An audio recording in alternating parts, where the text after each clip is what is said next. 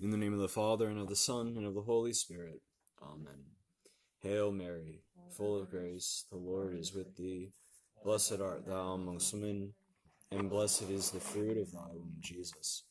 Holy Mary, Mother of God, pray for us, now and at the hour of our death. Mary, Tower of Ivory, Mary, Seat of Wisdom. In the name of the Father, and of the Son, and of the Holy Spirit. Amen. Good evening. The first book of the Bible, Genesis, tells us of God and creation. It makes clear that God is Lord over life and over all of that creation. The book of Exodus is the next book in the Bible, and this is what we're going to be talking about this week. This book drives home how God is Lord over societies and rulers, regardless of whether they acknowledge the one true God. God is still their God. He still has rights over them. The name Exodus literally means going out. For this book is about how the Israelites went out of Egypt. When they left God, when they left, God ended their slavery to the tyrannical Pharaoh. Exodus recounts about 145 years, they're guessing, from the death of Joseph to the setting up of the tent or the tabernacle in the desert. That's where the book ends. Something to keep in mind as we're going through the Bible in general is time. And I'm not talking about the herb, although, side note, our cemetery in Sheffield has a lot of time if you ever need more. Try to remember that God does not view time in a linear way like we do. Also of note is that God is the one who inspired the authors of the Bible. Hence the Bible is the Word of God, and it goes deeper than anything that human language could do with it. This means that the Bible was written for Jesus, and it's written about Jesus, and it's really written by Jesus, not directly through his hand, but through his inspiration. Everything that was done in the Old Testament, all the foreshadowings present there, they're all about Jesus, and they were intended to be there by God. I've heard some talks get this concept incorrect, thinking that, Jesus was a Jew, and it was really the Jewish faith that gave him all these ideas to do what he did. But when you remember that Jesus is God, it's really who inspired the Jews to have those ideas, right? It was really God. It was Jesus himself who was the author of those ideas, who gave them to the Jewish people, and then who took them up and brought them to fulfillment. Everything that's given in the Old Testament is to try to get us to understand that Jesus is the Messiah. And of course, Jesus took up certain Jewish themes. He was the one that put them there to begin with. As humans, we all seem to be drawn towards doing what's easier. And that usually tends to be what's exterior, what's shallow. Some say that Jesus was not imaginative, that he only did what the Jewish people did. But that's not true. The world as we know it, right? This is all God's creation. No one is more creative than God. And as a Jew, Jesus chose to observe the feasts and the customs of the Jews. He didn't have to, and he actually didn't in certain areas, when those customs would be harmful to faith in him. For instance, we see Jesus and his disciples eating meals with unwashed hands, picking grains from the field. We hear Jesus preaching that, he would say, "You have heard it said," right? Moses said this one thing, but Jesus says another, "But I say." And he taught the crowds with authority, an authority that was greater than Moses. So we find that Jesus, he knows the law. He's very well acquainted with it, more so than anyone else. But he's also doing something a little bit different. He wants to take it to the next level and really raise it to the law of love. I'm giving you another reminder that I'm really keeping my introductions to each book of the Bible just very, very general. The Word of God is inexhaustible, and we'll continue to unpack more of what God has left us with in the Bible until the end of time. It's part of that deposit of faith, that there are no new revelations that God gives us. We already have it in the Bible, but it's just a matter of over time, like we go through, and we see, what else does this mean? What else has God given us in here? So God won't contradict himself. Teachings won't completely, go against what the church has held before. It's just a matter of, we're skimming the surface in these talks on the different books that we're going through.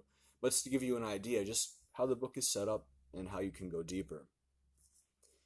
The main human character that the book of Exodus follows is Moses.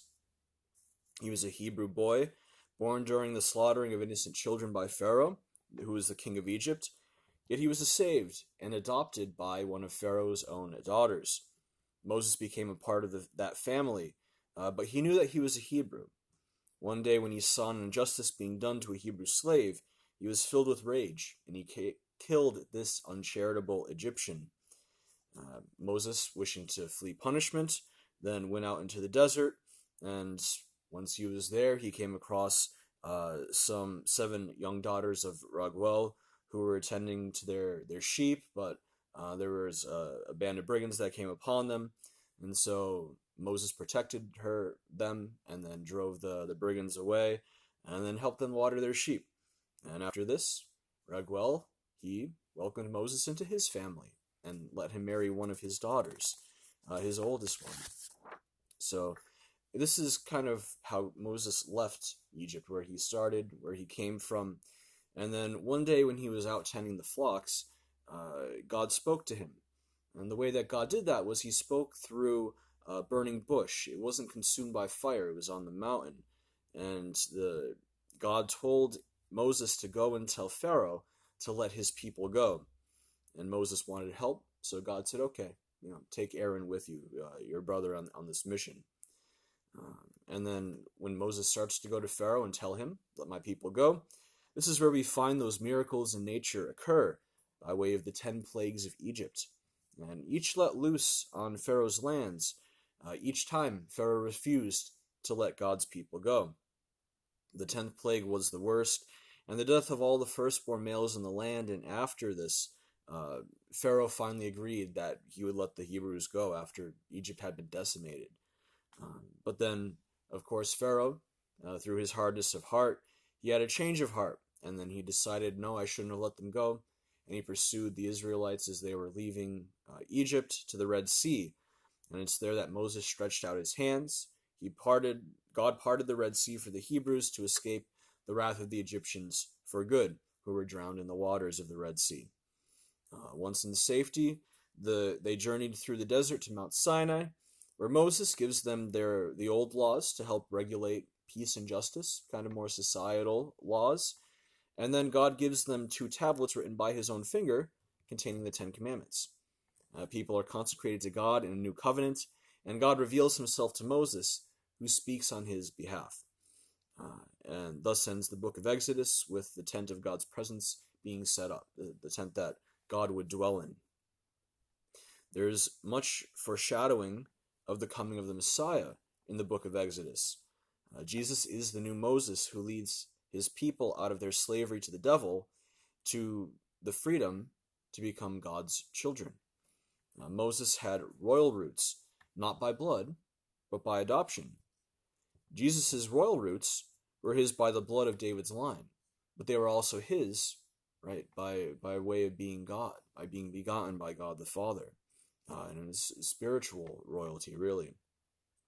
Moses looked with pity upon his people, as Jesus looked upon all people with pity, right, in our state of not being able to be freed from our sins. Moses was exiled in the desert after he sinned, but Jesus exiled himself into the desert to fight temptation, to overcome sin, to show us the way to overcome the devil. God worked miracles through Moses, but God worked miracles as Jesus. God gave the Israelites the 10 Commandments and the old law through Moses. God gave us the Beatitudes and the new law through himself, right, through Jesus Christ, the second person of the Trinity. So there are many, many parallels between the life of Jesus and Moses. And that's another thing to beware of, that all those connections are there, because God wants us to make those connections between Moses and Jesus. But he wants to see that all those perfections, everything good about Moses, was present in Jesus, but even more so. Jesus contained that to the absolute maximum. As good as some of these Old Testament figures might be, as good as the patriarchs were, Jesus had all of their goodness to the max without any of the negative, because he was free from sin. Whenever we read the Bible, we should always be reading, where is Jesus in this passage? And we should always be comparing what we read to Jesus Christ. Jesus is that lens. He unlocks our interpretation to all of sacred scripture. So we should try to see how Jesus is there and how he's working and how we can become more like our Lord through encountering him in the Bible, right? Through hearing him at Mass, right? Hearing the Word of God, or through reading sacred scriptures on our own time. Awareness of the action of God will help us be on guard against even things that seem a little, seem small. They could still lead us astray a little bit. For instance, a few months ago, I rewatched The Mummy. I was feeling a little nostalgic. It's a 1999 film. It's part of a golden era of B-list cheesy films, of which The Mummy could very well be the king of, or at least the pharaoh of those films. The Mummy was brought back to life, and it brought with it the 10 Plagues of Egypt. Sounds familiar. It was a remake of a Hollywood horror before. And for dramatic effect and for the Western audiences who have never been to Egypt, that's probably all people think of when they think of Egypt. It's the pyramids and the plagues, right? The two big ones. But when you think about it a little bit, when you just kind of stop and think about, well, who did the plagues? You realize that all the plagues, they're all miracles. Only God can do miracles, which means that the devil can't do them, and evil people can't do them. No, magic can do them at all. And the plagues were given to move human hearts away from their sins and toward God. Then when you realize that, movies like The Mummy seem a lot less entertaining and kind of sad. It's like, no, God should be doing those, right? That's his work, not anyone else's. One of the points from that is whenever you're watching something or reading something else, God should always be on our minds. And if only that were the case, that he was always there, and we were able to call him up. Reading more of the Bible gives us more ways to think about God. And as we put more of the Bible into our memories, we build up more points of contact that we can have with the divine. And we get more access to God, his thoughts, his ways, his love for us.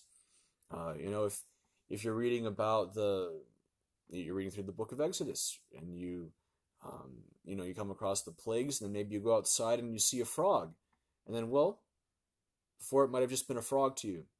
But now it can remind you, I remember God's action in Egypt, right? It's another way for you to see something in creation, something that reminds you of our Creator, and how great it is when we can put more of the Bible in our minds and always be able to recall something from it. The book of Exodus, true to its name, it takes us on a journey. The immediate destination is from slavery in Egypt to freedom in the desert. But the ultimate destination of the journey of the book of Exodus is to Jesus Christ, who then takes us on another journey, right, to freedom within himself. Some would say that the writers didn't mention anything about Jesus and that he was never intended to be a part of this book. And if you're just staying on the surface level, that's true. His name isn't mentioned. But that misses the point of the one who inspired the Bible, who is God.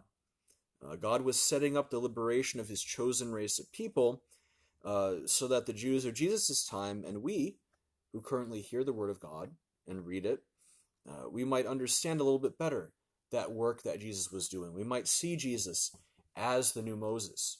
That Moses, he had this impact in history, all right, and the Jewish people commemorate that every single year. But we at the Mass, we commemorate what Jesus did as the new Moses every single time that we go to Mass. So at least once a week we're doing this. Jesus' work impacted the entire human race, and his sacrifice stretches throughout all time. And it's in actuality that it does that, not just in remembrance, more so when they remember the Jews. Granted, right, when the Jewish people, they have their remembrances, it's sort of like the past event becomes present again. But we have to think of the sacrifice of Jesus as sort of permeating time in history, that we can tap into it at any time, and that it's really always there. That time isn't as linear as we think it is. It's not about 9 a.m., 12 p.m., and then 3 p.m.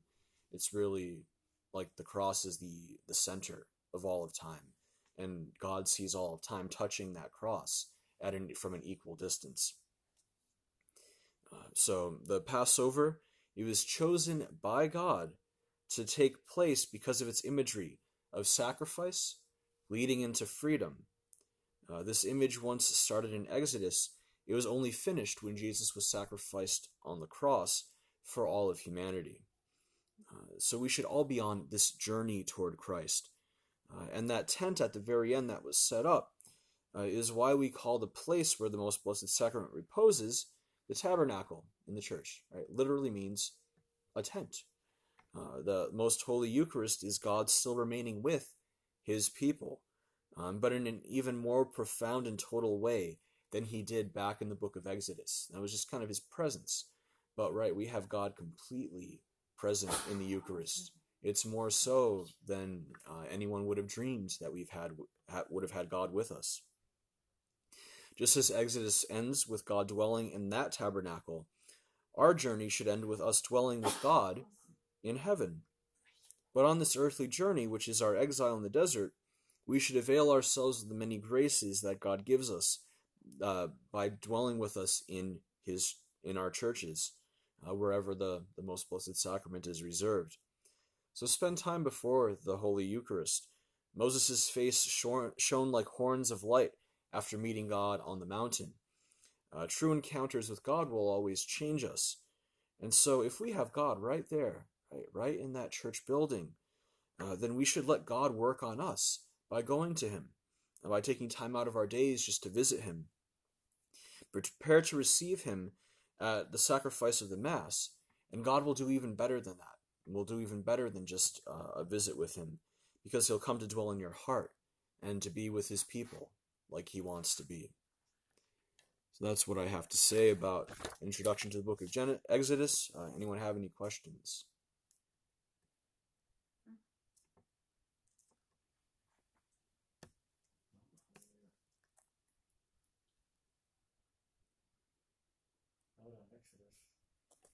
Okay.